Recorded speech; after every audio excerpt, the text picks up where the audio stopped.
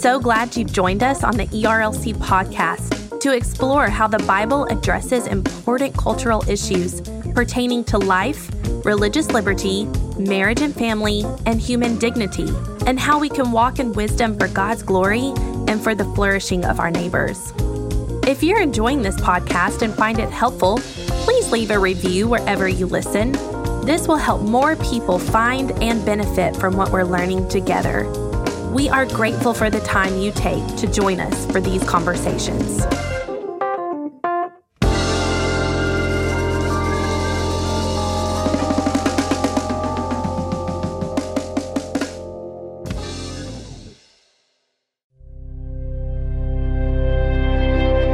From confusion about sexuality to the devaluing of religious liberty, today's youth face major cultural challenges. Those of us who are farther along in life and in the faith need to be intentional about setting the next generation up to be a faithful witness to Jesus Christ and His gospel. At our national conference, John Stonestreet addressed this topic in his talk, A Practical Guide to Culture, helping the next generation navigate today's world. We hope this message equips you to disciple the young people in your life.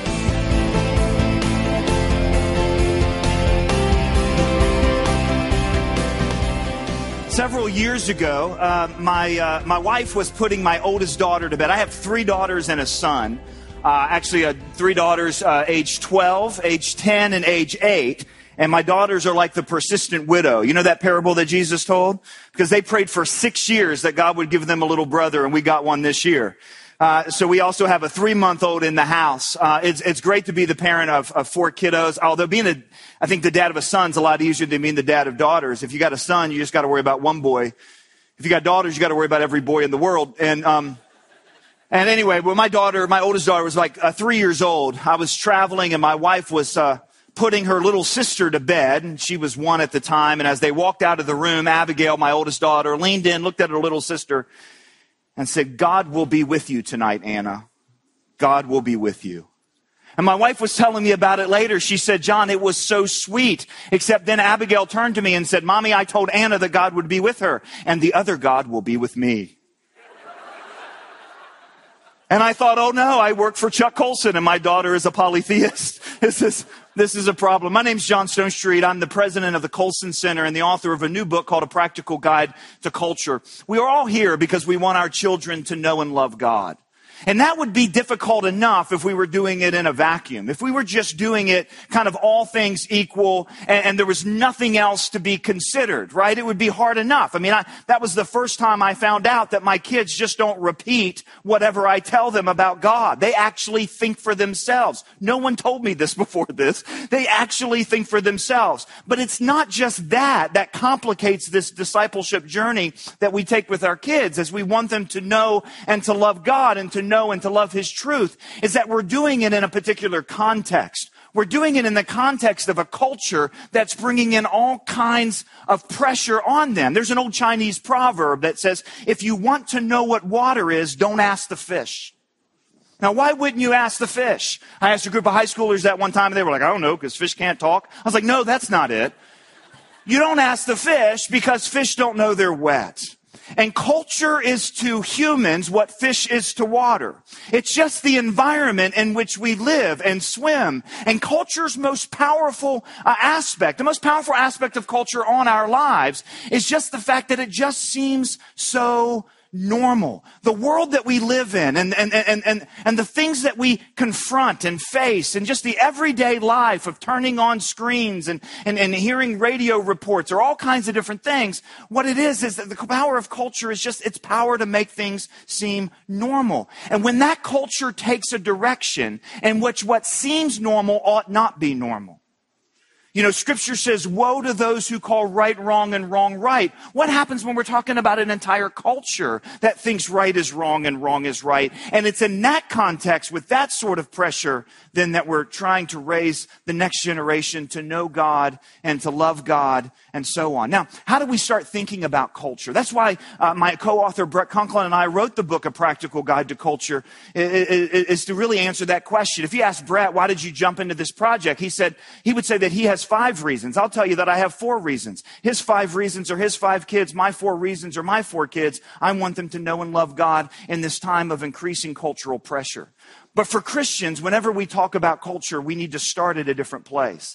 The first thing we need to understand when we look at our cultural moment is the proper context of our cultural moment. And the proper context of our cultural moment isn't the moment itself. It's the larger story in which the moment resides. And it's that story that we read in Scripture. In other words, we start our conversation about culture by beginning with a common assumption as Christians, and that is the most true thing about our cultural moment is the most true thing about any cultural moment, and that is that Jesus Christ is risen from the dead. This is not just an item of personal belief. This is not just kind of a thing where I say, well, no, I believe that Jesus Christ rose from the dead. The earliest Christians, this was like their first barbaric yelp of reality. No. It's not true if you believe it. It's true whether you believe it or not. Jesus Christ is risen from the dead. And what that means, especially, for example, for the Apostle Peter in his first epistle, it's fascinating to me that the book of joy was written by Paul from a prison. The book of hope was written by Peter at a time when culture was about to get crazy for a group of believers. And what Peter says is, because that is true, that Christ is risen from the dead, then for the Christian, then despair is not an option. In fact, as Chuck Colson often said, despair is a sin. Because the source of our hope is not that this Supreme Court decision or this election or this Miley Cyrus album goes our way. The source of our hope is that Jesus Christ is risen from the dead. Several years ago, I wrote another book with a friend named Sean McDowell.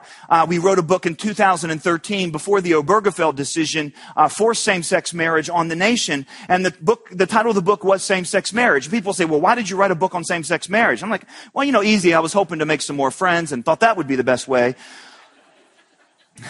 But I remember in researching for that book, I talked to a pastor who had been involved in the marriage amendment battle in his state on a political level, and it had failed. It had succeeded and got overturned by an activist judge. And he looked at me and he said with great despair, he said, John, it's over, we've lost. Christian, that is never true since Jesus Christ is risen from the dead.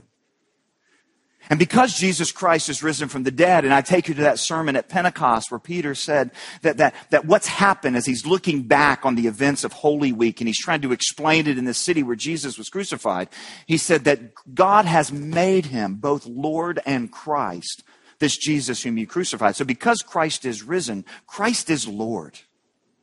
And he's not just Lord of those who believe, he's just flat out Lord with a capital L of all. Amen? And the third thing we can know to be true about our cultural moment is what Paul told the group of Epicurean and Stoic philosophers in Athens. In Acts chapter 17, he tells us an awful lot about God, but in the middle of that, and parent, I hope this is uncomfortable for you as it is for me. Paul says that God determines the exact times that people live and the boundaries of their dwelling place. So Christ is risen, Christ is Lord, and Christ has placed us in this moment. Don't you wish that last part was maybe a little bit different?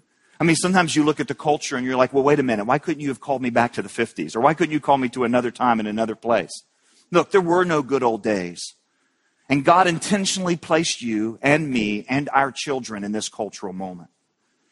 And he wants us to understand it. Now, in the book, one of the things that we do is we look at 2 different aspects of culture. The one aspect of culture we look at, in fact, we kind of keep that water motif. If you want to know what water is, don't ask the fish. If you want to know what culture is, you got to step out of the water and look at it.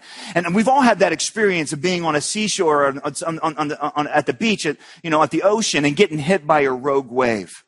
And there's a lot of issues when we look at culture that feel like waves. Like, where did that come from, right? Addiction, racism, pornography, sexual orientation, gender identity. And as parents, sometimes we just wake up and our kids are asking us questions that we had no plans for them to ask us. And we're completely ill-equipped to really address that. And we wanted to kind of give a briefing on each of those issues in the book. And so that's what we do. But there's another aspect of culture. And I want to spend the few minutes that I have left here talking about that aspect of culture.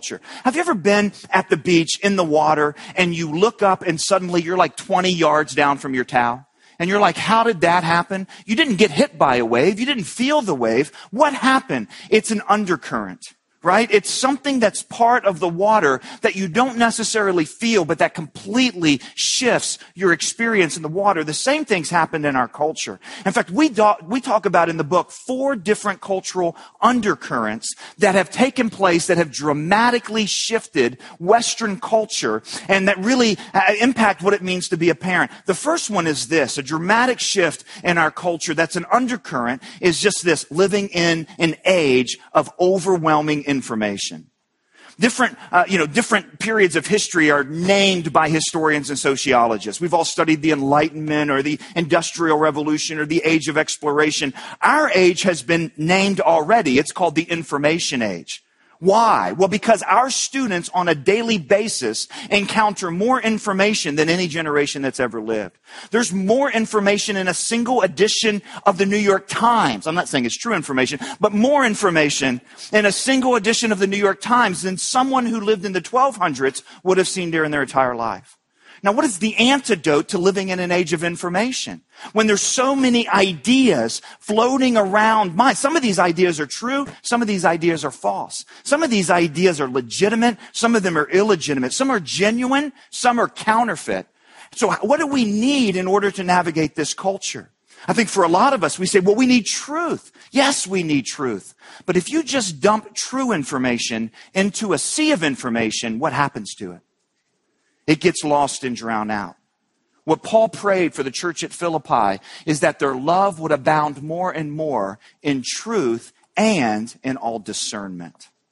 Truth in our generation needs the partner of discernment in order to make its way around just too much information. We talk about how to do that in the cultivation and formation of a Christian worldview, that lens through which we can discern the information that's around us. The second undercurrent that we have to address in our culture is what Sherry Turkle, the MIT psychologist, calls being alone together. All she means by that is we live in an age of unbelievable connectivity, but unbelievable loneliness. Right? Everywhere we look, and I think it's kind of funny that I'm talking about this, everywhere we look, there are glowing screens, right? Glowing rectangles. We live in an age where we are always kind of connected to the internet. But interestingly enough, what that means with our cell phones and internet and television and media and so on, what that means is it's slowly isolated us more and more into our own worlds. So the number one things that Sherry Turkle hears from this upcoming generation, again, she's not a believer as far as I know, she's a social scientist, is that teenagers will tell to her, I'd rather text than talk. I'd rather text than talk. I'd rather text than talk. Why? Because texting's safer, talking's too vulnerable. And yet the same generation is the one that says, I wish my parents would look me in the eye. Turkle talks about this, and I found that part fascinating because this is the generation that's never known an age where there weren't glowing rectangles all the way around them. They don't know that eye contact is missing from their life, and yet that's what they tell Sherry Turkle. I wish my parents would look me in the eye. And there used to be these built-in moments for this eye contact, like the school pickup. Now, homeschoolers, the school pickup is when it's a joke. It's a joke. But the school pickup, you know what it is? There was a built-in question. Hey, honey, how was your day? And Turkle says now it's, hey, honey, how was your day? And so even though we're together, we're alone. Even at the dinner table, everyone's caught into their own worlds. If the antidote for too much information is discernment, the antidote for being alone together is relationship. The third undercurrent that shapes how we live is something that Senator Ben Sasse will undoubtedly talk about tomorrow night. I thought it was pretty cool that the week his article in the Wall Street Journal came out was the week that our book came out. And one of the chapters in our book had the same title as that article, and that is Perpetual Adolescence. I grew up in the golden age of cinema, the 80s.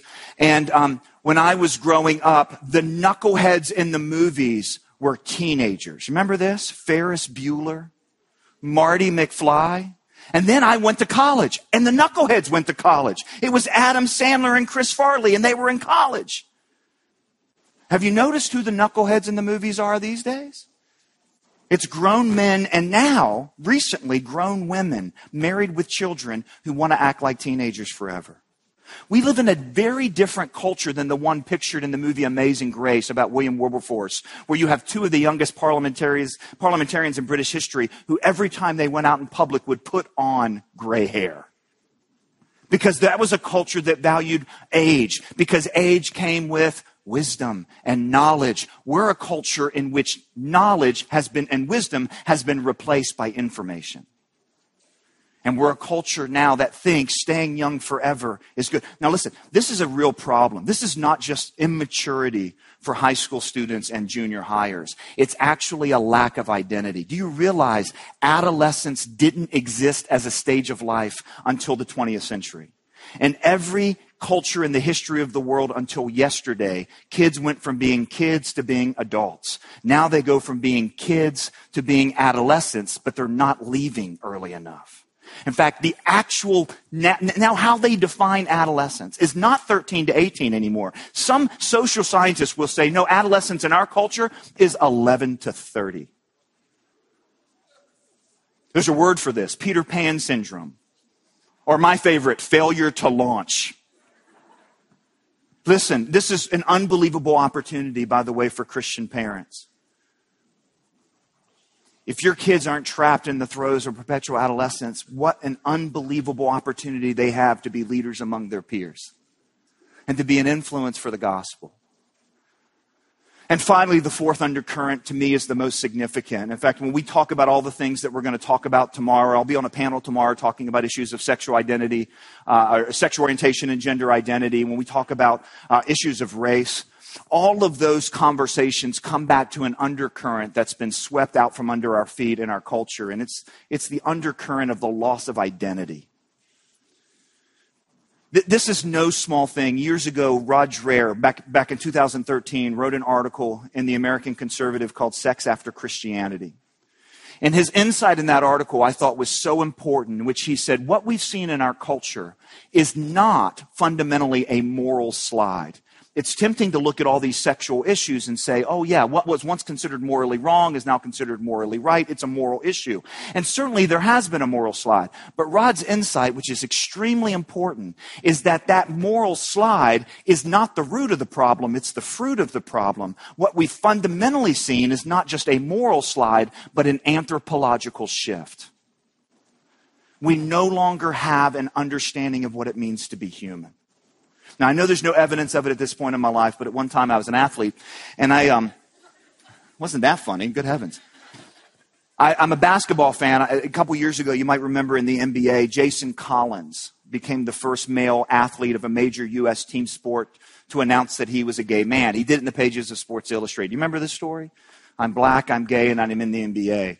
And in the middle of his article, not only did he make the announcement that he was gay, he also made the announcement that he was a Christian, and that because he saw Jesus being primarily a God of love and tolerance, that there was no conflict between that behavior and his Christian faith. Well, now, of course, I imagine it took an awful lot of courage for him to make that admission in a sports world, but he was expecting a negative backlash. He didn't really get it. He got a lot of support, not only from NBA legends, but actually the President of the United States called him and congratulated him. And what we heard over and over and over was what we hear when someone makes an announcement like this, and that is, finally, they no longer have to hide what? Who they are. They can just, what? Be themselves. Later on that day on a sports show called Outside the Lines, Chris Broussard, the NBA analyst, who's also a believer, was being asked about this story. And he was being asked really legitimate questions. Does this mean Jason Collins won't be signed? Will more people come out of the closet in the NBA and so on? But then they asked Chris Broussard a very specific question. The question was, hey, Chris, you're a Christian too.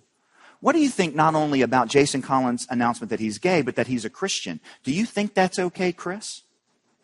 And all God's people said, awkward. I mean, how do you answer that question on national television? Well, Chris Broussard said, look, as a Christian, I think that God created sex to be in the context of marriage between a man and a woman, and anything outside of that would be a sin.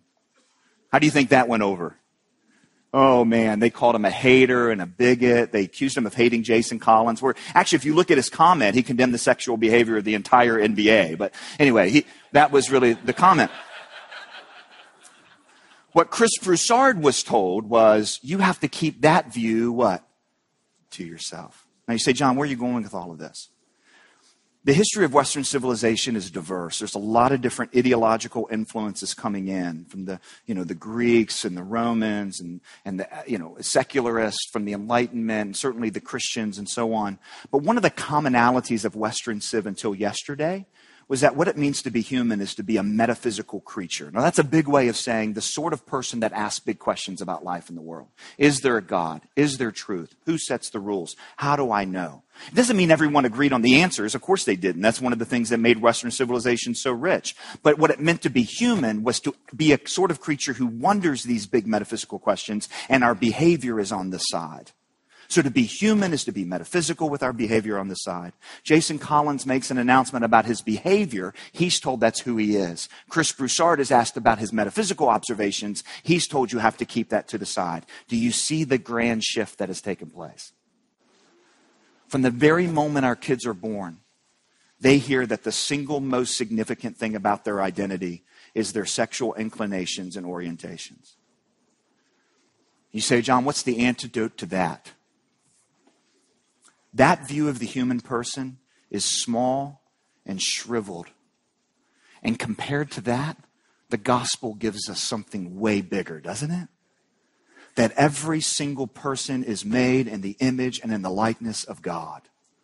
And for the church for too long, that's been kind of a trivia thing, like humans are made in the image of God. That has got to be one of the most significant aspects of our parenting. Not just helping people understand what to do, how to behave, and what to believe, and even who God is, but also what it means to be human. Because so many of those cultural issues rest on that question, what is a human being? There's a lot more to say. We cover a lot of it out there in the book. You can grab it at the bookstore. It's called A Practical Guide to Culture. And please know, as a parent, I'm rooting for you. It's a tough culture, isn't it? But what do we know to be true? Christ is risen from the dead. Amen. Thank you so much.